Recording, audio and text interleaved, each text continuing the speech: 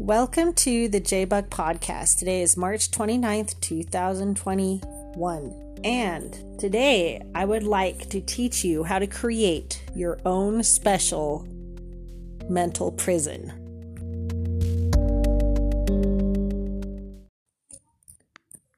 If you want to create a mental prison, all you need to do is judge others when they do things that are wrong. Because when you're judging others for what they do wrong, what you're really doing is you're judging yourself. Romans 6:14, King James Version, it says, "For sin shall not have dominion over you, for ye are not under the law, but under grace." So how can you be under grace and not under the law? Well, the merciful receive mercy. The way our brain works is it thinks with thoughts. So if you look at the letter A, your brain has a little file in there that associates all the time you've seen the letter A in that file. And when you see the letter A, you tap that part of your brain that has all the associations with the letter A in that file. And so what happens is your brain starts to associate the letter A with the letter B, and then the letter B with the letter C. And what happens is you start to have the ability to think sequentially.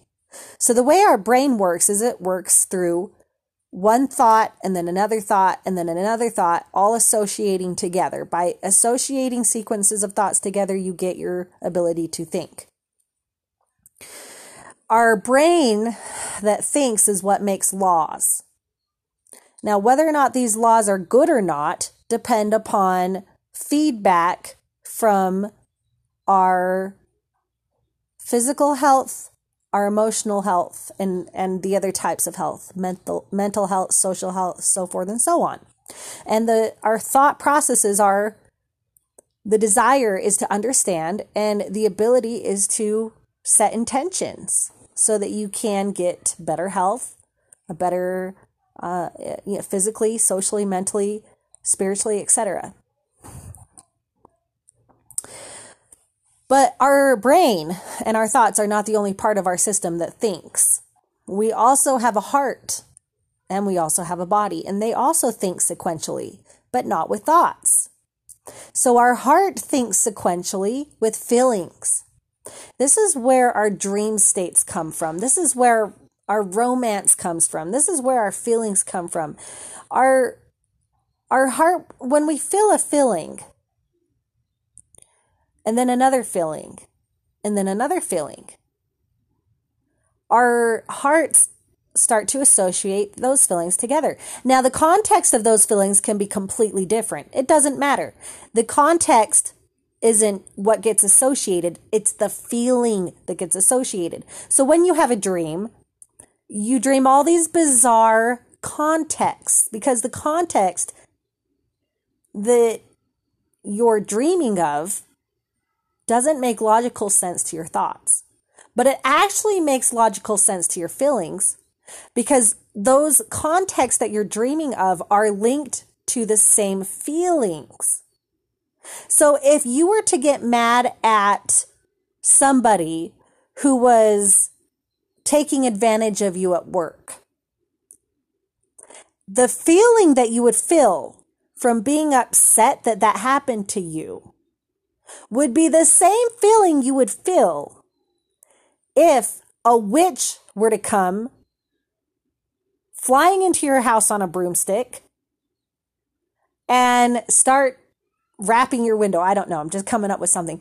Started doing something to your house, tying it up with string, wrapping string around your house, just to make you feel the same feeling of humiliated, and someone is taking in my space, or someone's trying to take advantage of me.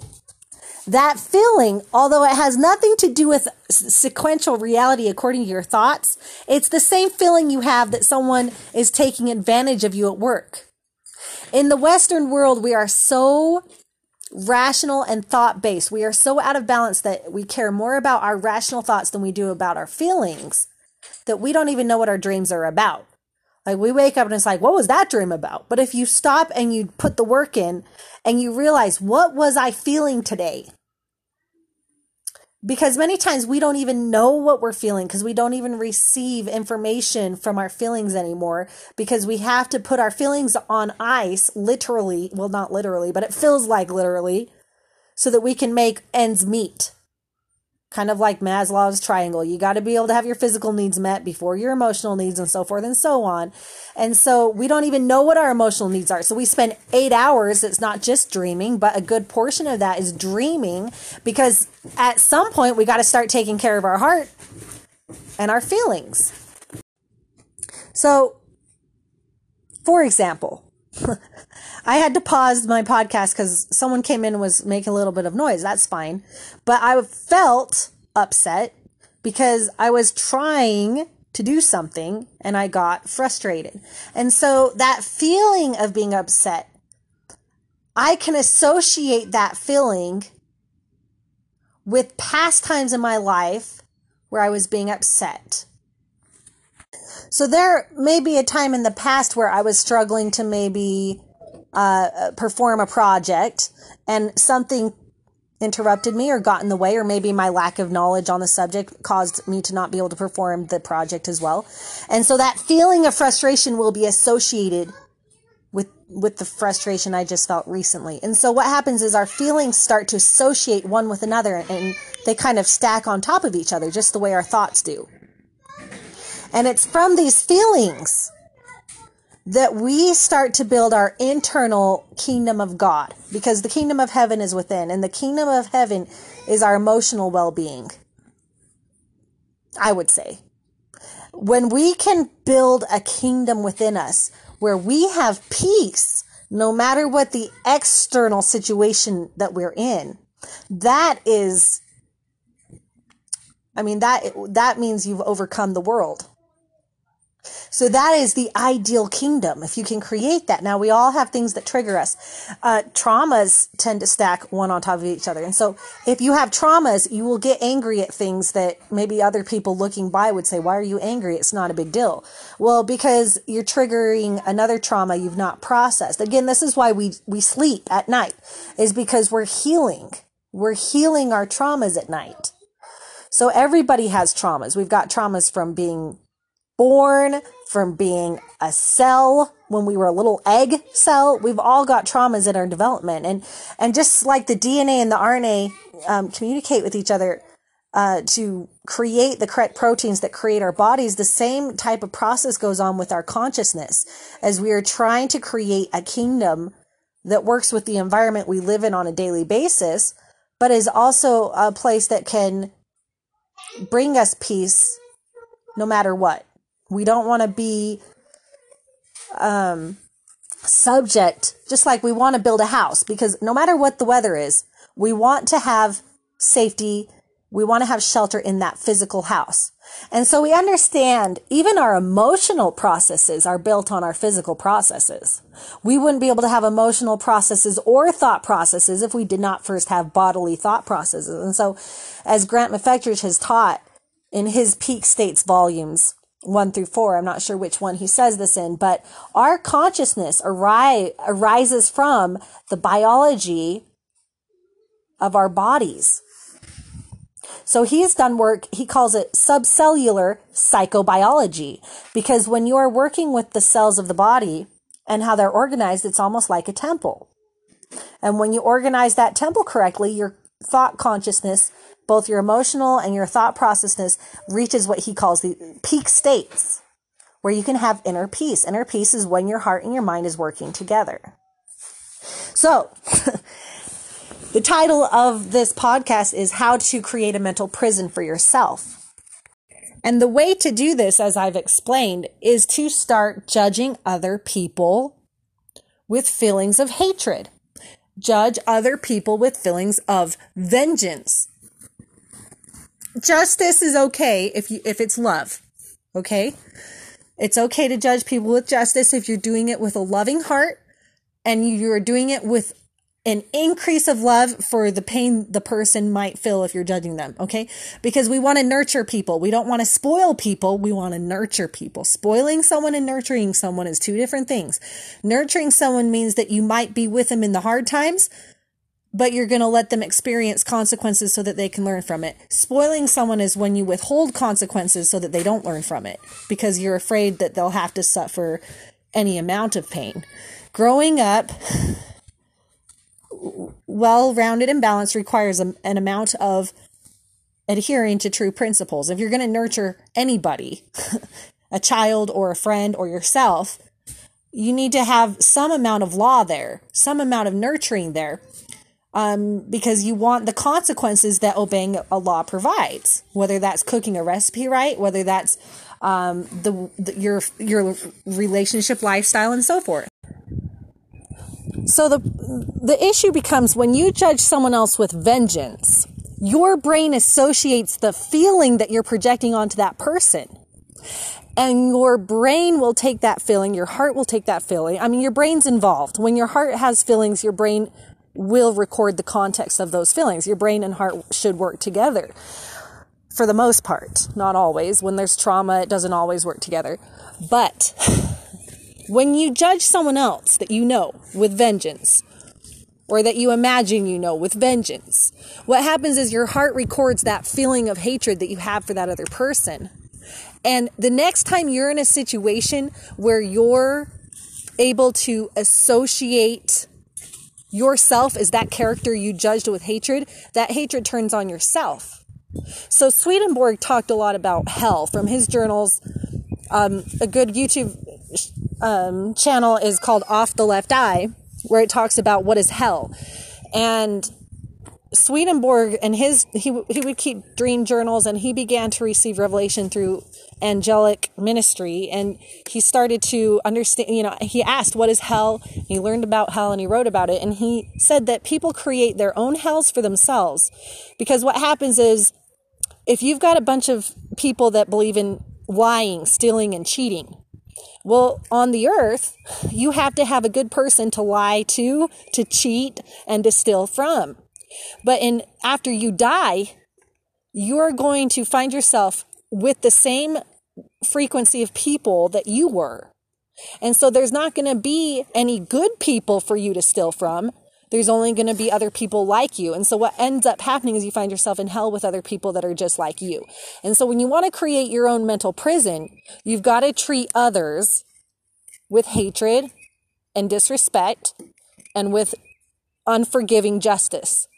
Because again, justice is okay, but there has to be an increase of love and a nurturing side, because we need to nurture and love people. There needs to be, this is what Jesus is good at showing the unconditional love, where he was willing to give himself for us. And then because he first loved us, then we can love him because we're safe to love him. We're not being forced to love him to receive any spiritual growth or benefit for his sake, but for our sake.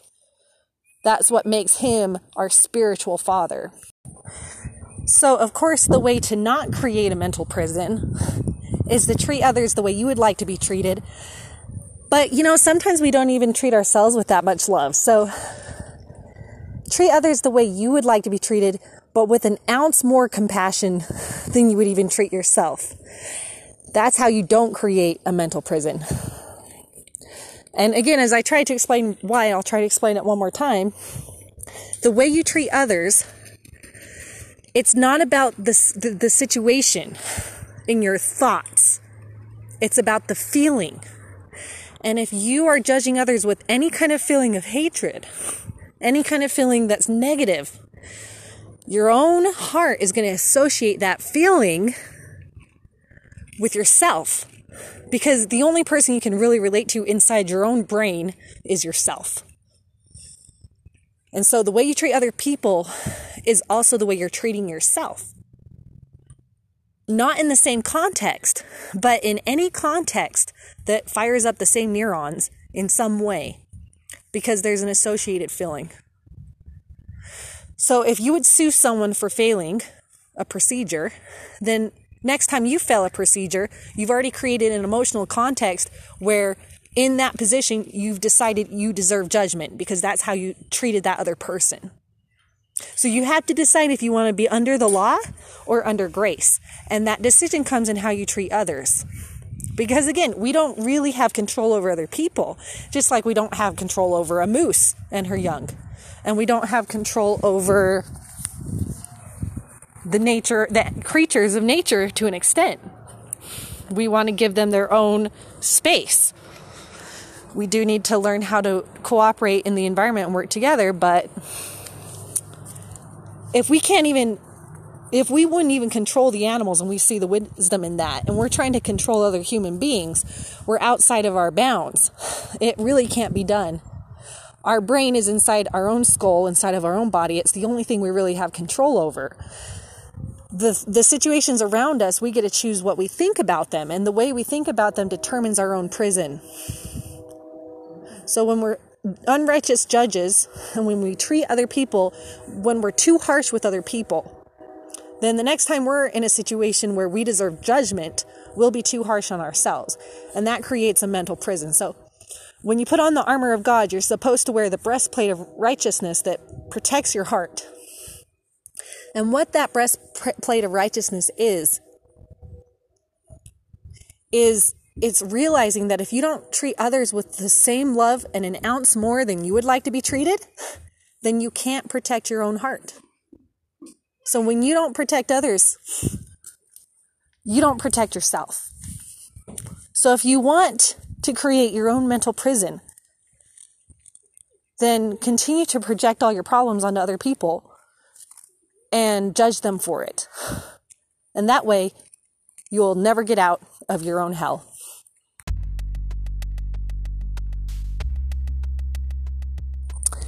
Thanks for listening to the J-Buck Podcast. Goodbye.